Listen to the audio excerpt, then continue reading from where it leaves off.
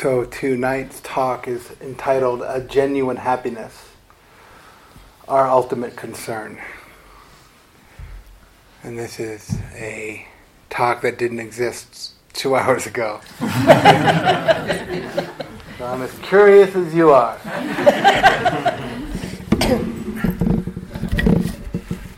The Dalai Lama says, I believe that the very purpose of our life is to seek happiness. Whether one believes in religion or not, whether one believes in this religion or that religion, we are all seeking something better in life. So I think the very motion of our life is towards happiness. If we embrace the Dalai Lama's view that we are all seeking happiness, we may wonder why we are not all living in utopia.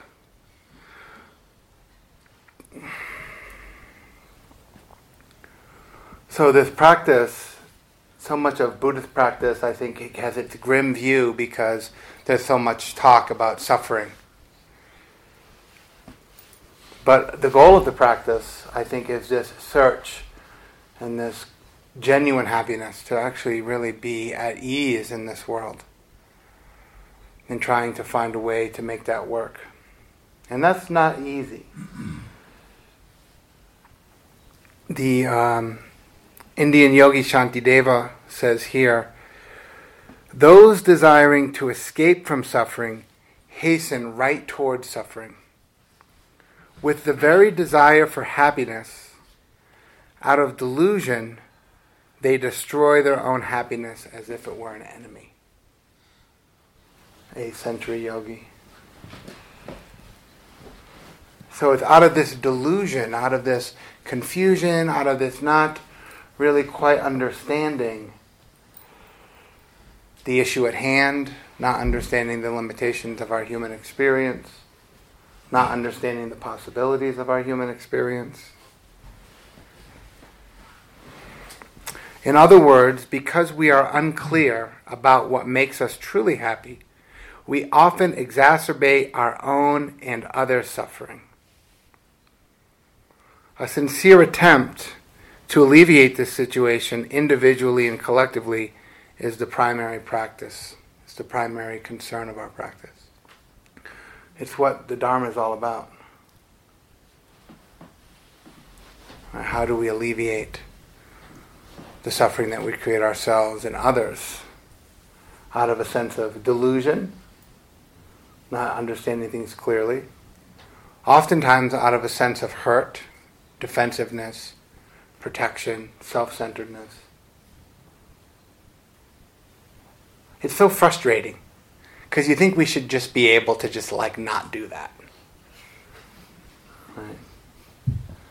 Should just stop all of that.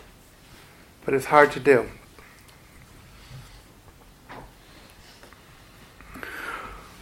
So generally speaking, I think one of the ways to look at happiness is to look at it that there's two kinds of happiness that we have to find a middle way between. And then there's hedonic happiness, and then there's genuine happiness. And so we don't want to think that one is more important than the other. One of the problems that we get into in Buddhist practice, one of the things that I certainly have been guilty of, is that I hear this, okay, happiness isn't out there. Happiness is an inside job. And then I start to have contempt for the world. And I start to think that participating in pleasure and worldliness is somehow bad or wrong, and that it's actually all an inside job. And I have a long history of addiction and trauma. And so I've been very burned many times by hedonic pleasure. But that has sometimes created a false sense of superiority, a sense of I want to be above it all, a sense of being better than people who participate in the world, a kind of spiritual arrogance. That's not a middle way. That's an extreme view. And so the definition here, hedonic happiness is stimulus-driven pleasure that is derived from what we get from the world. And there's nothing wrong with hedonic pleasure. There's nothing wrong with the joy that we get from our $4 coffee, a good meal, a new pair of sneakers, our favorite podcast app, our coveted iPhone. It makes me feel so safe to just open up the... Right? But as practitioners, I've fallen into this trap before, and I've seen many other people fall into this trap of starting to think of what we do on retreat here and being free from those distractions, that somehow participating in the world and the pleasure of the world is somehow bad or wrong, and we shouldn't do that. And maybe, like me, some of us have been burned by hedonic pleasure through losing things, not so much the material sense, but maybe you lost a great job that you had at one point. Maybe some things that were important to you were lost, broken, stolen. And also there's a sense of this. One of the areas where hedonic pleasure and genuine happiness converge is in the relational field. The happiness that I get from other people. The happiness and joy that I get from my relationships with other human beings. So important. Such a rich and beautiful part of the human experience, and yet can be very, very painful. Talk about both and. Other human beings have been the greatest source of joy and misery for me historically. Up until very recently. Right? Does that mean I should... Well, I'm not going to participate in that anymore because it's too painful. That's not what Dharma's about. That's not what we're trying to do. There's no wisdom in aversion. I'm not going to participate in the world because it's too painful. Or we look at the political and social landscape. Dare you take a look at those two items. And we think, I don't want to deal with any of this horrible shit. No wonder why people put on brown robes and shave their heads. All of a sudden the monastic life starts to look kind of attractive.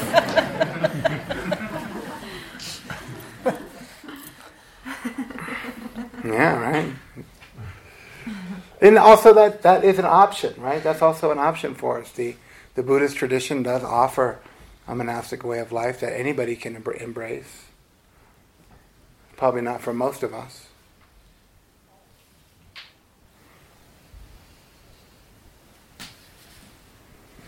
But most importantly, happiness researchers have been studying hedonic happiness and well-being for years. And what they've discovered is that once our basic needs are met, food, shelter, access to education, and medical care, that our sense of genuine happiness goes up very little. Once we have the basic needs of this world, which probably everybody here I would assume has, once the basic needs are met, the world, and there's boatloads of research, secular research, that people actually don't experience much more happiness as they acquire more of that kind of pleasure.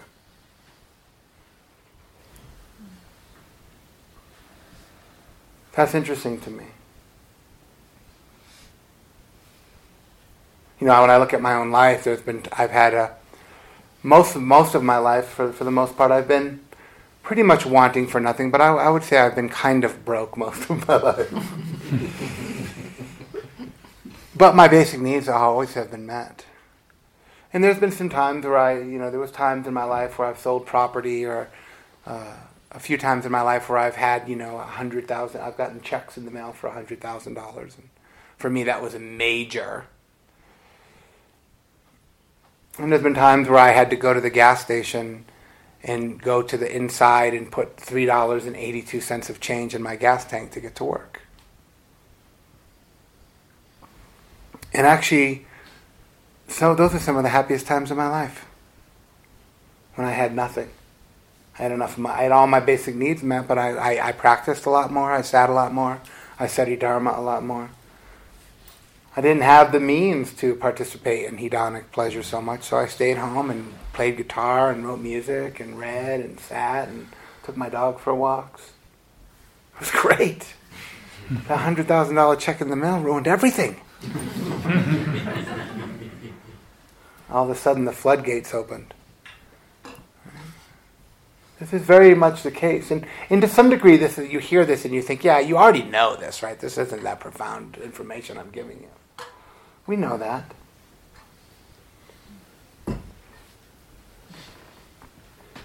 But the world is just always dangling that carrot. The next job, the next this, the next that's going to be. Once I get the kitchen remodeled, then I'll be happy. Until the washing machine breaks, or you're like, actually, I like my old refrigerator better. The ice maker doesn't work.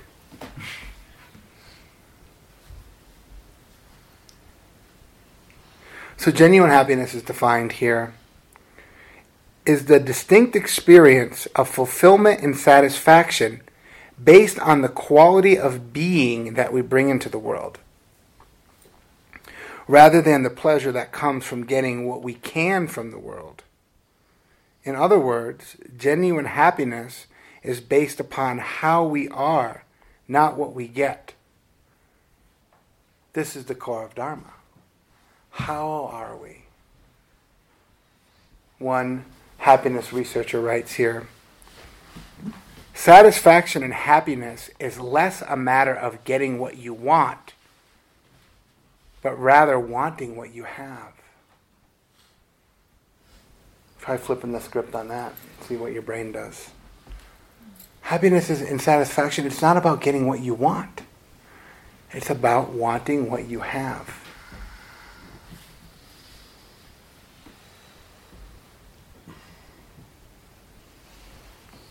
And again, this is the nature, the very nature of this quality of mudita, of appreciation, of gratitude, of joy. To appreciate, to increase in value and worth. It destroys the comparing mind.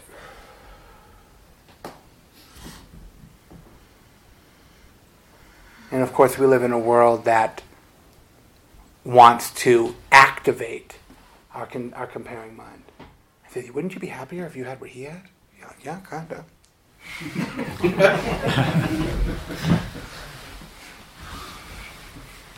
The world, our society, our media, all of these things, is constantly trying to remind us that we're unhappy. And that, this is our economy, right? This is the economy of the world. This hedonic pleasure.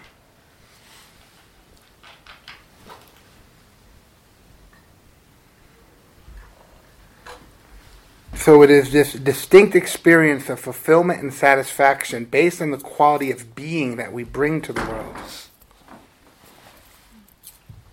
Genuine happiness is based on how we are, not what we get.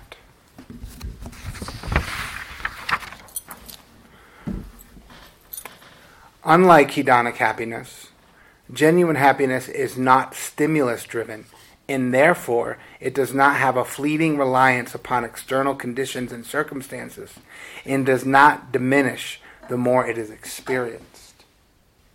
You know this term, the hedonic treadmill. This is what activates the craving machine. I don't know about you, but I have this like Terminator grade craving machine. I always thought about that. I always looked at other people and do people want, because like most of my life when I want something, I want it really bad. And when I don't want something, I really don't want it. And I will do weird shit to get and to avoid almost anything. I will go miles out of my way to avoid conflict. This, I think, has also been the nature of my addiction, is this kind of very strong. I've had, in my life, I've also had the experience of having friends who don't have that. And I'm always totally blown away when I have a friend who's like maybe working on getting a job, and they've been working on it for years, and they've been going to school, and they've been working for it, and then it doesn't happen. They're like, yeah, well, it's too bad, but it's okay. And I'm like, dude, I would not be experiencing that. I would not have that equanimity. I get mad at them that they're not more pissed off. You should be like, you should go burn the building down. Fuck them. But people are like, well, sometimes things just don't work out. I'm like, who are you? Things just don't work out. Make that stuff work out. This has been my karma, which does provide interesting stories, so it does, it's somewhat useful.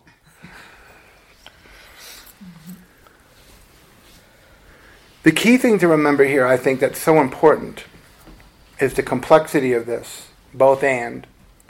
Ultimately, the two kinds of happiness are interrelated and not mutually exclusive. So it's not like choose. Do you want hedonic pleasure or do you want genuine happiness? It's not like that. It's too black and white. This was the Buddha's plight right from the get-go. In his world, he saw the dangers of material world, of giving into craving. But as Cheryl was saying, he also saw the dangers of renunciation in a very kind of, aesthetic sense of like, I'm not going to participate. I'm not even going to eat food. I'm just going to sit here and starve to death. Then they'll be sorry. That's not going to work. So it's just for us, I think it's this fine line between poverty, having a poverty mentality, which I actually at some point in my life and feel one of the things that's helped me therapeutically in my practice is breaking myself from a poverty mentality, like I don't deserve good things. But not giving into that poverty mentality, feeling undeserving of hedonic pleasure, or feeling like we'll just settle because either we don't deserve it, or it's going to be too hard, or we procrastinate, or we don't have that proper motivation. That's one side of it. But we also don't want to become materialistic and greedy. So the way in which we relate to this internal, external, spiritual, material, whatever framework you use, it's not an either-or game here.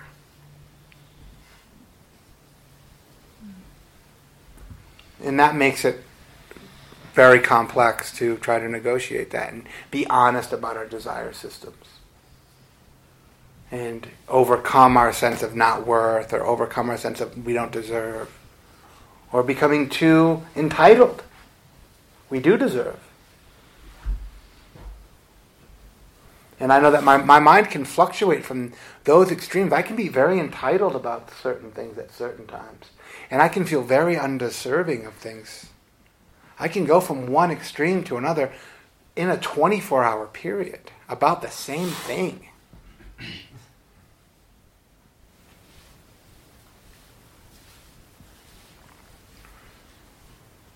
So how do we find that kind of middle balance? It's kind of I think it's our essential plight, isn't it? How do we come to terms? This really, I think, is our ultimate concern. How do we make this work for us?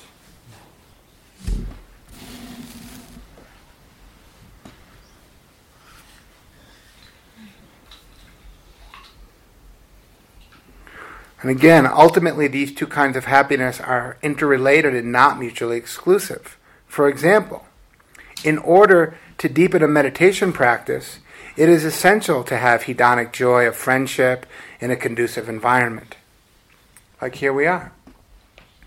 If we were in downtown Albuquerque or South Central Los Angeles or in New York City, we would not be having the experience we'd be having. Can you imagine noise and traffic? And this is such a conducive environment. So part of coming to Vallecitos and part of coming to a place like this, it's actually intentionally designed for a large degree of hedonic joy. External joy, beauty, lack of distractions, no self-service, food provided for you. This is intentional. These retreat centers are very intentional. Just enough of hedonic pleasure so that when you start practicing, it's conducive. With good people. Hopefully you get some good teachers from time to time. And this is what allows, and this has been going on for 3,000 years.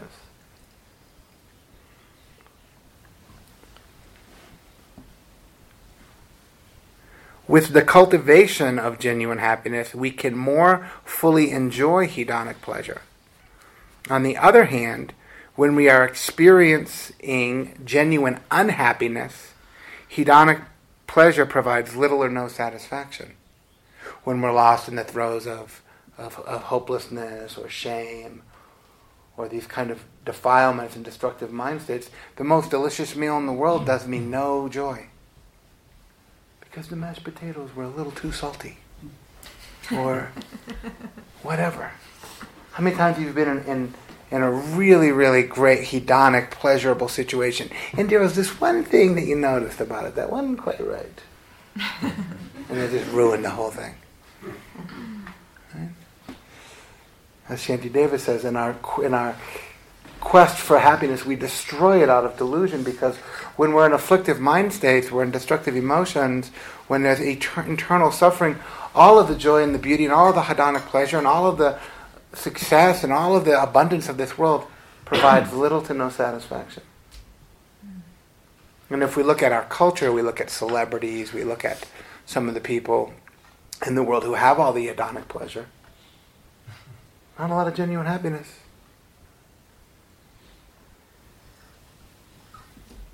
And we know that, but we think, no, this is what I do. I think I'll actually really do it. I have a real serious Dharma practice, so bring on the hedonic pleasure. I will enjoy it all. And then the $100,000 check comes in the mail, and I start suffering. What am I going to get? I was much happier when I was going into the gas station in Nashville, Tennessee, going, I'll take 318 on pump 2, please.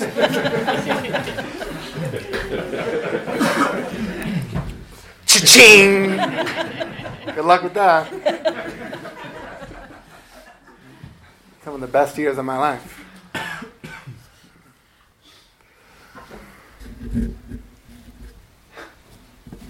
So the question becomes, how do we develop a middle way between worldly hedonic happiness and inner cultivation? Both are good, both are useful.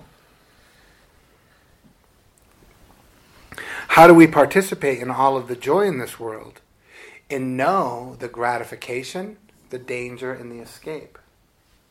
Shao mentioned that the other night. It's a really core Buddhist teaching. The Buddha is very honest about that. There is lots of gratification in the world. Sense pleasure, abundance, all of the sensory pleasure. There is gratification in the world.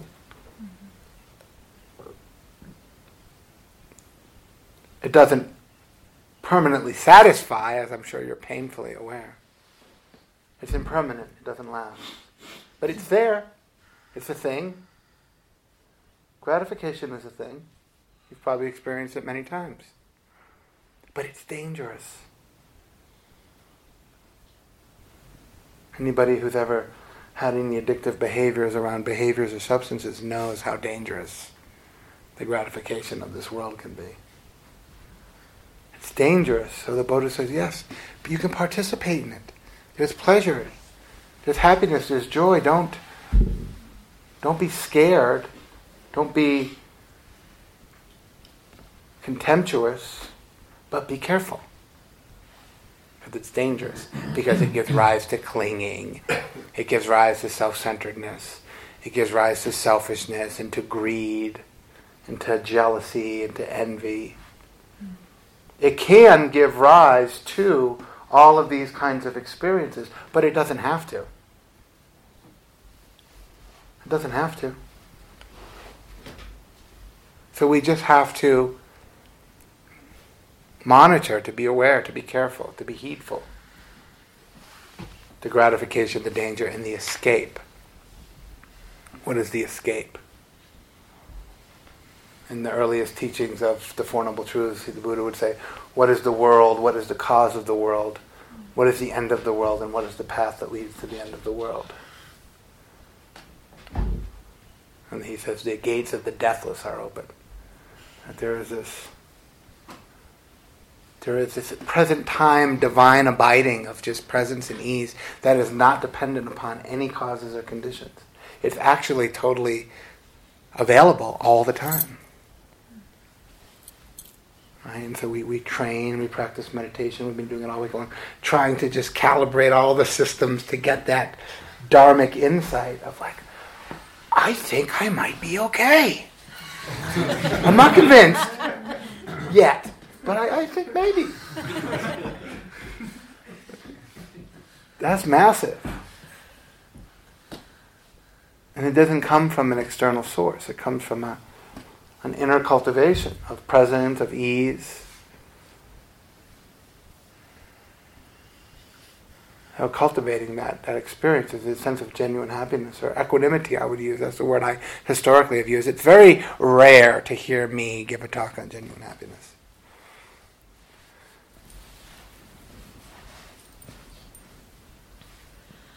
But I've been finding in my practice in the last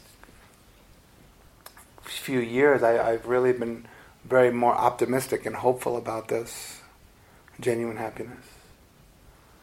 One of the things that precipitated that was the fact that I almost got killed a couple years ago in a motorcycle accident. And I'll tell you one thing, I don't recommend it, but almost dying will get your priorities straight real quick. I came out of the hospital after almost dying, and I had a whole wonderful drop-down menu of shit I ain't doing no more. And if people are disappointed by that, then they can go ahead and be disappointed, because that's none of my business. It just gave me this radical self-compassion. This is my life. I'm going to be true to myself, because it can end like that. Driving down Vermont Avenue on a motorcycle, it could have been over. Gone. Spending all those years chasing hedonic pleasure, missing out. So for me, that was a massive, massive awakening into just really trying to, just be true to what's important to me, and to be honest about what's important to me, and feel like deserving of what's important to me. What value? What do I value? And just really being able to calibrate my intention in the direction of what I value, regardless of what the world or other people think about that.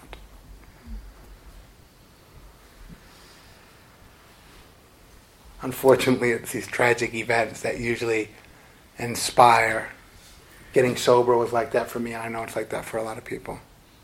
But we do have these big episodes in our life, don't we? That kind of go, oh wait, no, don't go that, no, don't go that way, go this way. And we get kind of these big recalibrations. So sometimes it's good to look at our subjective experience of our ultimate concerns. What I call the what is happiness, the where is it, and how do I go about this. And I think it's very important that we respect and we be honest about our subjective reality here, because we're all quite different. My interests in the world and the things that bring me happiness through the hedonic realm is very different probably than yours. And I think that one of the things that's hard for us to do is really trying to just be honest with ourselves about our desire system, about what we're interested in, what our sexual interests are, our sexual desires, romantic. Sometimes we can feel a bit of guilt or shame or fear about what's important to us, what's valuable to us, what do we really value? For probably a variety of obvious reasons. And so that there's a lot of self-compassion that comes out of that. It's like, I'm going to be true to myself regardless. There's a lot of strength, confidence, faith, trust in that. And so we have to look at some of the ways in which we have been let down or failed by happiness, which I think for me calibrated me into this. I mentioned it earlier, but I reflect oftentimes on my intense aversion and insanely strong reaction to the initial metta instructions I received, which started with the phrase, "May I be happy." What is so hard about sitting quietly and saying to myself, that blew me out, so I had to leave the room. I've always had this kind of aversion and suspicion and contempt towards this idea of happiness.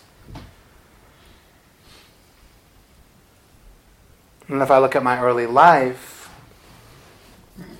it becomes very clear why that's true, because a lot of the things that were the source of my happiness, I lost. I had a lot of death in my early life, family members. My sister, who was very close to me, died tragically in a car accident. A girlfriend I had a few years later also died in a car accident where I almost died. I've almost died quite a few times. I'm like really hard to kill. Which is good for me. But it gave me this kind of like sense that don't get your hopes up, man. Don't get your hopes up. Don't get excited. Don't be happy. Because it will be stripped from you. It will be snatched right out of your hand. Like a thief coming by grabbing your MacBook. Just like, oh, did you like that? Oh, you like that? Oh, here. You see, I've had that experience with the rug pulled out from underneath me enough of times to create this kind of wound that seeks the arrow of unhappiness. I'll just be unhappy. It's so much easier. If I don't get my hopes up, I won't be let down. That'll work. And this has created a sense of cynicism, sarcasm, negativity, shit-talking, angry and contemptuous at people who actually are genuinely happy.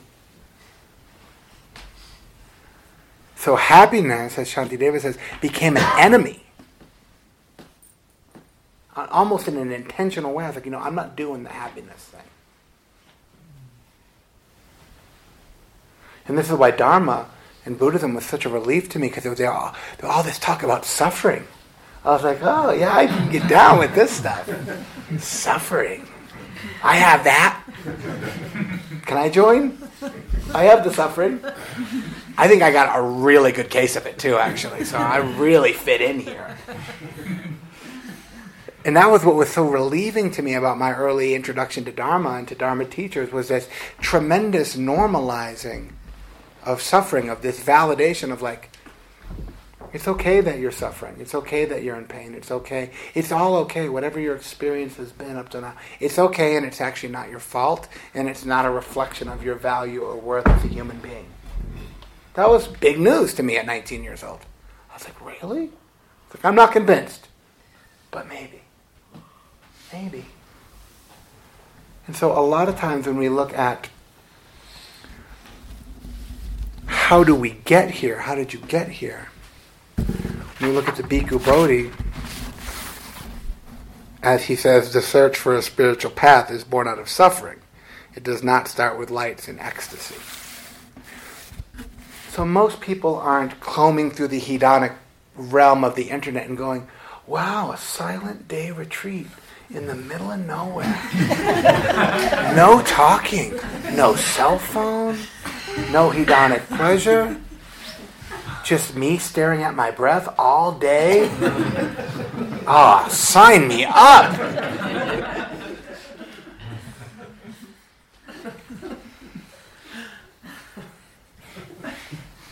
That's not an ad you see on the back page of the New York Times. That's buried deep in some spam trash folder. Where we're just like, I don't know, maybe this will do me some good, I hope. Just like, as Bhikkhu Bodhi says, with all escape routes blocked. Maybe I'll just sit there and just like deal with my mind. Like that's not a carrot that most people are looking for. This kind of experience. That's a hard sell. That's why there's no Dharma marketers, because it would be the worst job ever. How would you? I have an opportunity for you. A wonderful opportunity.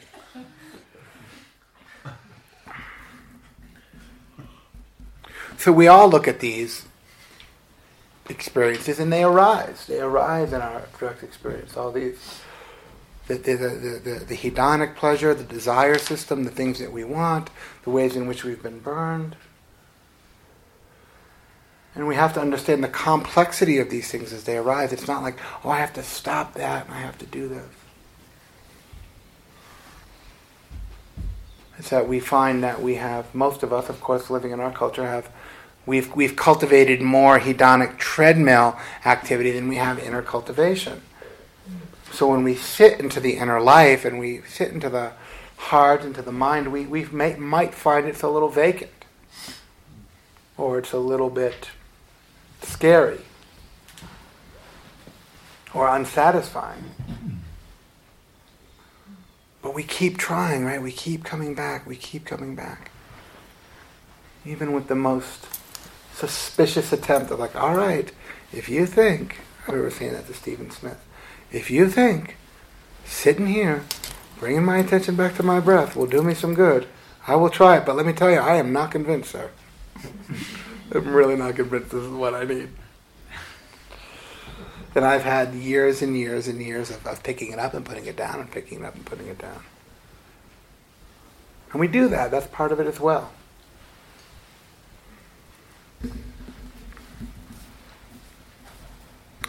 We see what motivates us, what drives us, what is our primary concern, what has been our primary dissatisfactions, in which ways how has our quest for happiness or contentment or happiness or joy, or how has it burned us, how has it not been successful, how has it been driven out of a sense of woundedness or a sense of not wanting to be in here. I don't like me, I don't like it in here, I don't want to be in here, it's too hard in here, I want to be. I remember being in high school. I remember walking down the hallways of my high school outside of Boston, and our high school had like 5,000 people in it. And I would look at every single person and I would think, I bet it's better in there. I bet it's better in there. I bet it's better in there. I want to be in there. I want to at least try it out. I am convinced that this is the worst place to be.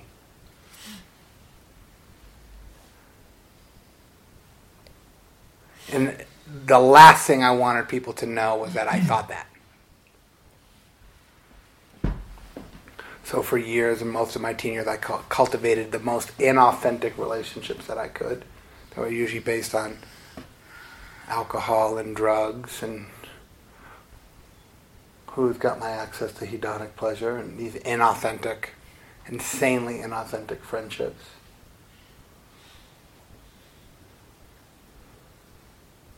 I've been so lucky that the Dharma entered my experience when I was 19.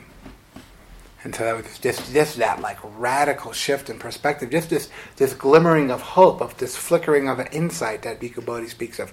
Once lit. Once you see this potential for genuine happiness, it's really, really hard for that flame to die out, even if it's just flickering like way, way out in the distance. There's always that. My mind's always been, oh, what was that again? As I negotiate hedonic pleasure towards genuine happiness. And I've doubled down on both. And it's been this kind of inability to come to terms with the fact that there's a middle way here. That I need to participate in both. And actually that's what the genuine happiness is this participation in the full, complete arena of life. All of it. And to stop going into the compartmentalizing, well, that's good, but that's bad, and just kind of the way we do that. Our perceptual mechanisms create good and bad and right and wrong.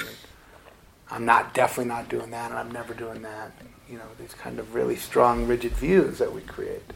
And then we destroy our happiness. Because a lot of things that we say no to, we don't even know what we're saying no to. Or we don't even know what we're saying yes to. Because we don't have that introspective awareness. We don't have that ability to self-reflect and to say, is this valuable? Do I value this? And if I don't value this, I can let it go. And if I do value this, I'm allowed to participate.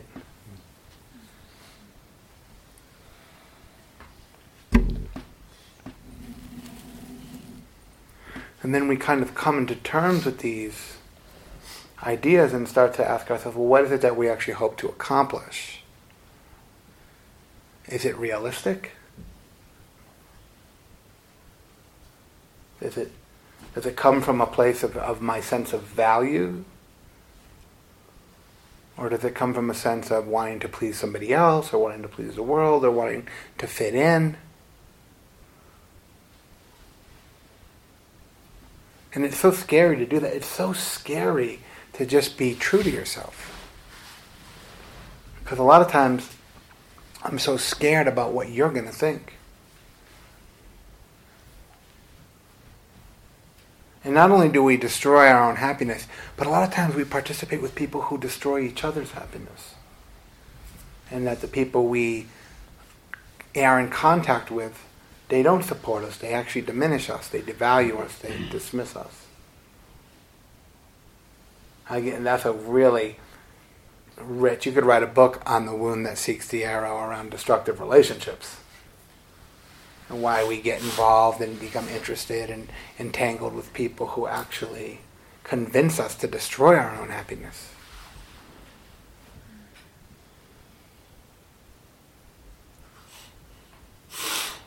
It's this kind of social envy. I want to kind of keep you down a little bit because I don't want to become jealous or envious about who you are and what you have. I want to talk you out of it because it's going to make me feel.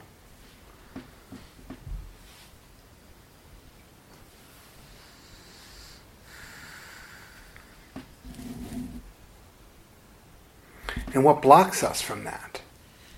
Our doubts, our fears, our shames, our sense of unworthiness, our sense of undeservedness. A lot of times these are the things that block us and get in the way of our participation in appropriate and beautiful hedonic pleasure. I don't deserve it, I'm not worthy of it. These horrible installations that were downloaded on our hard drives when we were so young, we didn't even know that they were being downloaded on our hard drives.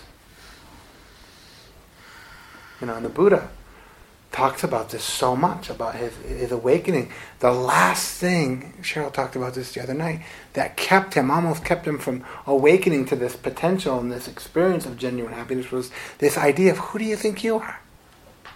Who do you think you are? You're going to be happy? You? Really? Let's look at the file. Hey everybody, guess what? Dave Smith thinks he's going to be happy. Check it out. Well, not looking good, Dave. We've reviewed your case. We've gone over it. We've talked to people. We don't think you're fit for the job. And you're like, okay. I'm sorry for taking up your time. Who is that? It's not even you. That's just like conditioning and people important to us who installed these ideas. It's learned. It's conditioned. It's a conditioned mind. It's afflictive, it's destructive, it's defilement. And it's insanely overcomable. Can I say overcomable? It's insanely, highly overcomable. You do not have to be driven or dictated by these experiences anymore.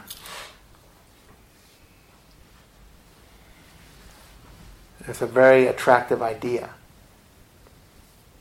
And then again, we find ourselves sitting in the middle again of the possibility of all of the beauty and the joy in the world, hedonic pleasure, this beautiful world that we live in, which has an abundance of joy and happiness available to you.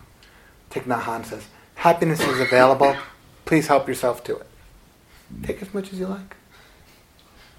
Go ahead. Why not? Well, since you asked, I do have a few reasons, right? Doubt. It's just doubt. It's just doubt. That's all it is. It's just doubt and fear and maybe some shame and some destructive internal attitudes that we have. It's not real. It might feel real, but it's certainly not true.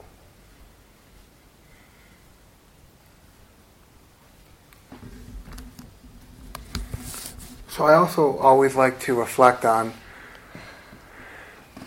I always like to think of the historic Buddha in a very human sense. And of course some of us probably know the story, the folklore story of him growing up in this palace and being sheltered, and totally not accurate story because we know through things like archaeology and archaeological research that there were no palaces in ancient India, so the Buddha definitely didn't live in a palace because they didn't have those.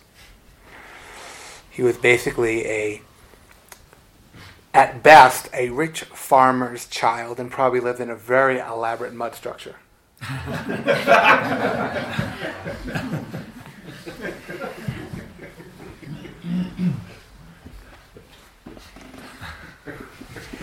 But what he overcame and what he developed is actually everything that I'm talking about. His time, his place in his world.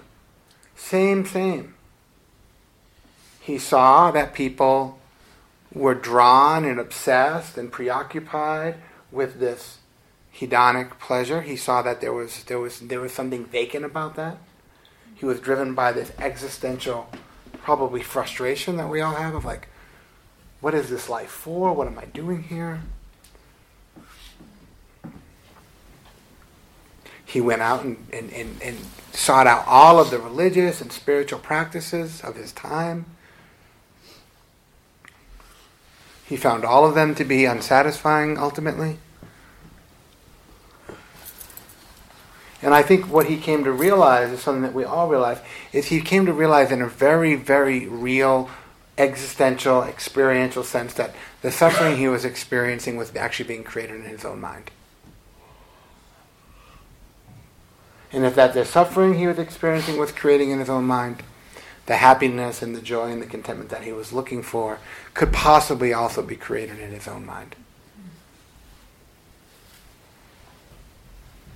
And the story that Cheryl told the other night of him being under the tree and Mara coming at them, it makes for a great story. And I like that story of him kind of going to war, to battle with his own inner experience. But I think really actually in his own frustration, the Buddha just sat down and just started to watch the mind. Which is what you've been doing all week. Watching it. What? Just in this radical frustration, I can just see this person sitting there going, okay, like what the fuck is really going on here? Like really, what's going on here? Like I'm just going to watch what my mind is doing. And this is what mindfulness is. This metacognition, introspective awareness, this ability to watch experience unfold. It's not easy to do, as you know, but it can be done. And that's the how of it. This self-monitoring, this introspection, this self-reflectiveness, which is, I think, actually rooted in this radical idea of self-honesty. How honest can we really be about our desires and our fears and our hopes? Just radical honesty. Just the cards on the table. Like, I'm done pretending, man. Like, I just can't take it anymore.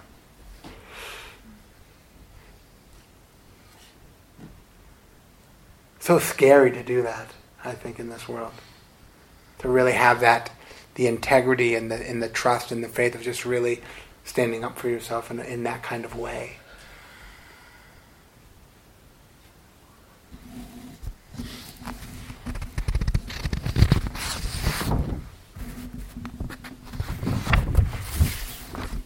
And so what was the outcome of this for the Buddha? This brilliant mind of this man not only saw this ability to identify and to watch his mind, but he actually created he just categorized experience through Dharma teaching. He categorized everything that arises in the mind. He actually built out a software system of here's the operating system. Here's the present moment experience. Here's how your mind operates. Here's what creates suffering. Here's what creates joy. Here's how you do it. Everything has been categorized in Dharma, which is where we get all these ridiculous lists. But that was just a Buddhist brilliant way of organizing things. He didn't have written language. He didn't have a MacBook. He couldn't even scratch it in the dirt. It was all oral translation, all oral tradition back there. He organized the mind-body system in such an elaborate way. He left us an insanely brilliant trail of breadcrumbs.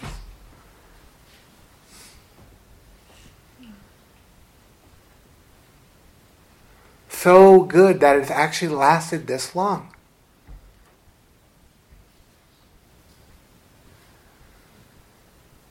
I'm so grateful for this early Buddhist tradition because it's the more I practice, it's I can corroborate. I love that Shell uses this word. It's one of those Shell words I've stolen.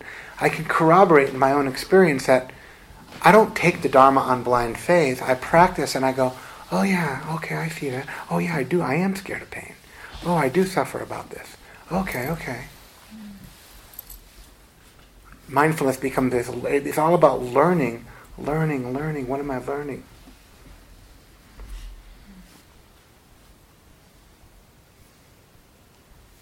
It's fascinating to me.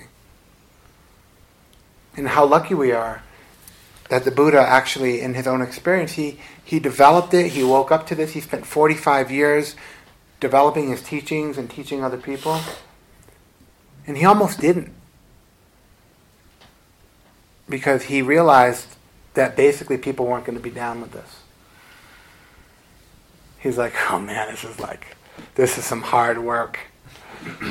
People are going to look at the hedonic treadmill and then look at my list of lists and go, forget it, bro. I'm going to Starbucks. I'm going to take a selfie and say, I'm awesome. Hedonic pleasure. Yeah, look at me. I'm fucking great. Meanwhile, I'm just so unhappy and dissatisfied.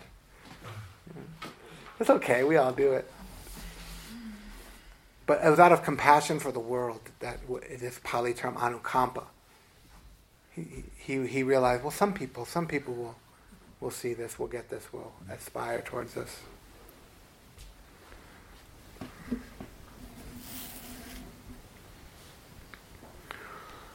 And so he gives us these 3 trainings of the Eightfold Path. So the goal of the practice isn't to just become mindful. I know with the emergence and the popularity of mindfulness practice and the new Bible of Buddhism, the Satipatthana, everybody's so excited about the Satipatthana, the teachings and the 4 foundations of mindfulness, which is great. I'm not here to talk trash about the Satipatthana, but the Buddha said cultivate the Eightfold Path, which is the mindfulness is one of 8.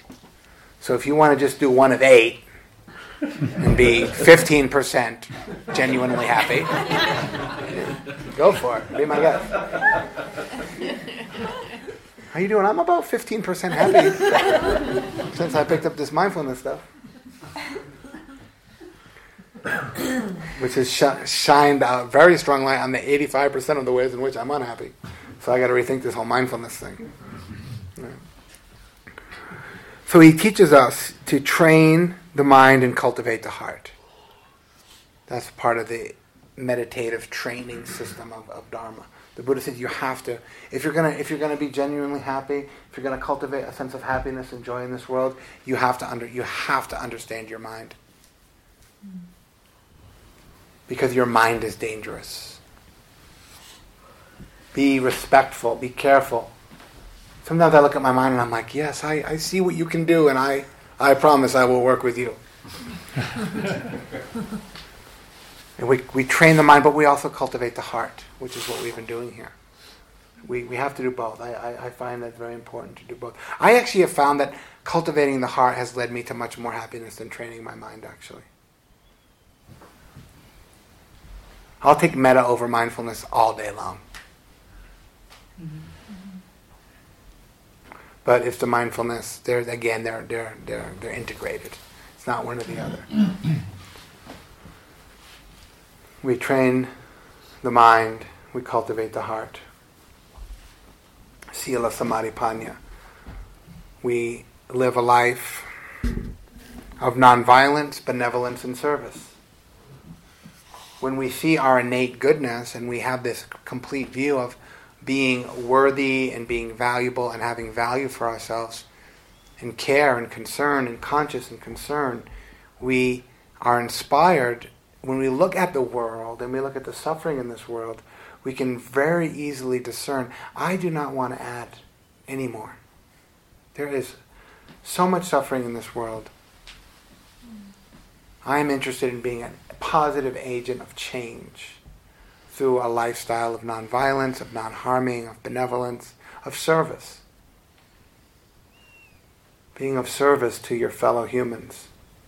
Just for being kind to the person who made your drink wrong, or being friendly to the person who didn't bring your food on time, or being kind to the person at the airport who you want to assassinate because your flight was delayed, that they had absolutely nothing to do with.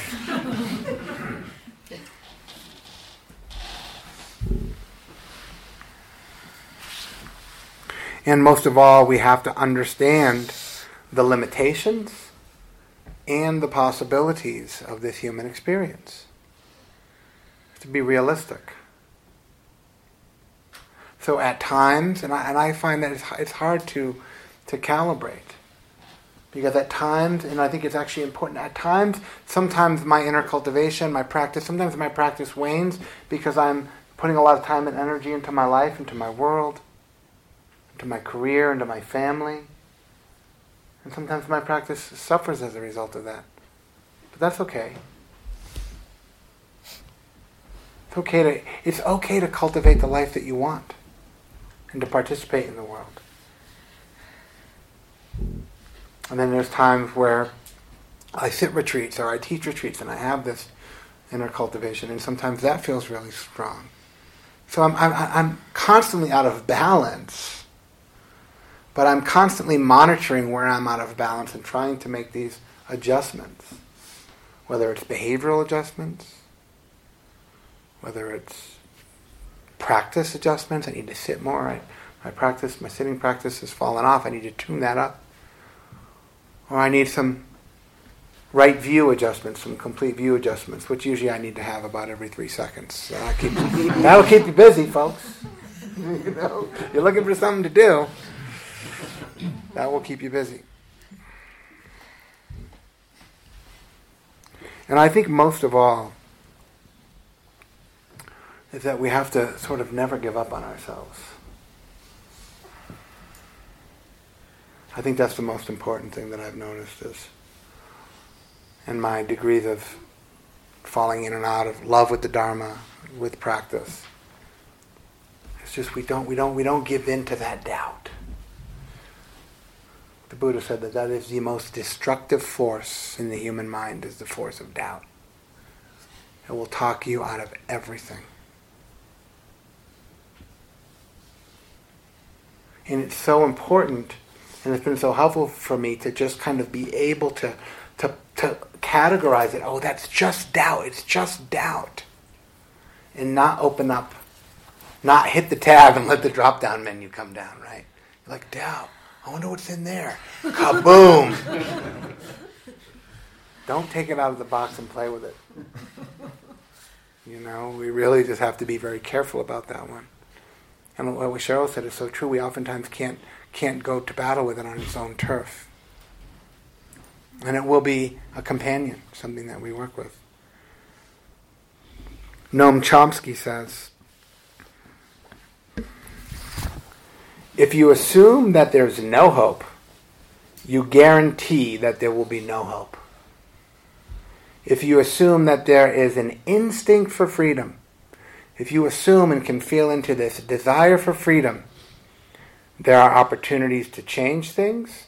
There's a chance for you to contribute to making a better world for yourself and for others. And that is your choice. That is the choice that we make.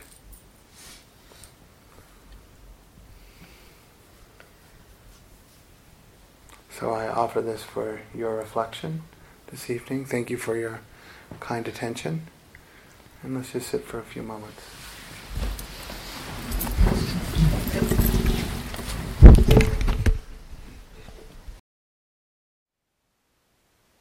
Thank you for listening. To learn how you can support the teachers and Dharma Seed, please visit dharmaseed.org/donate.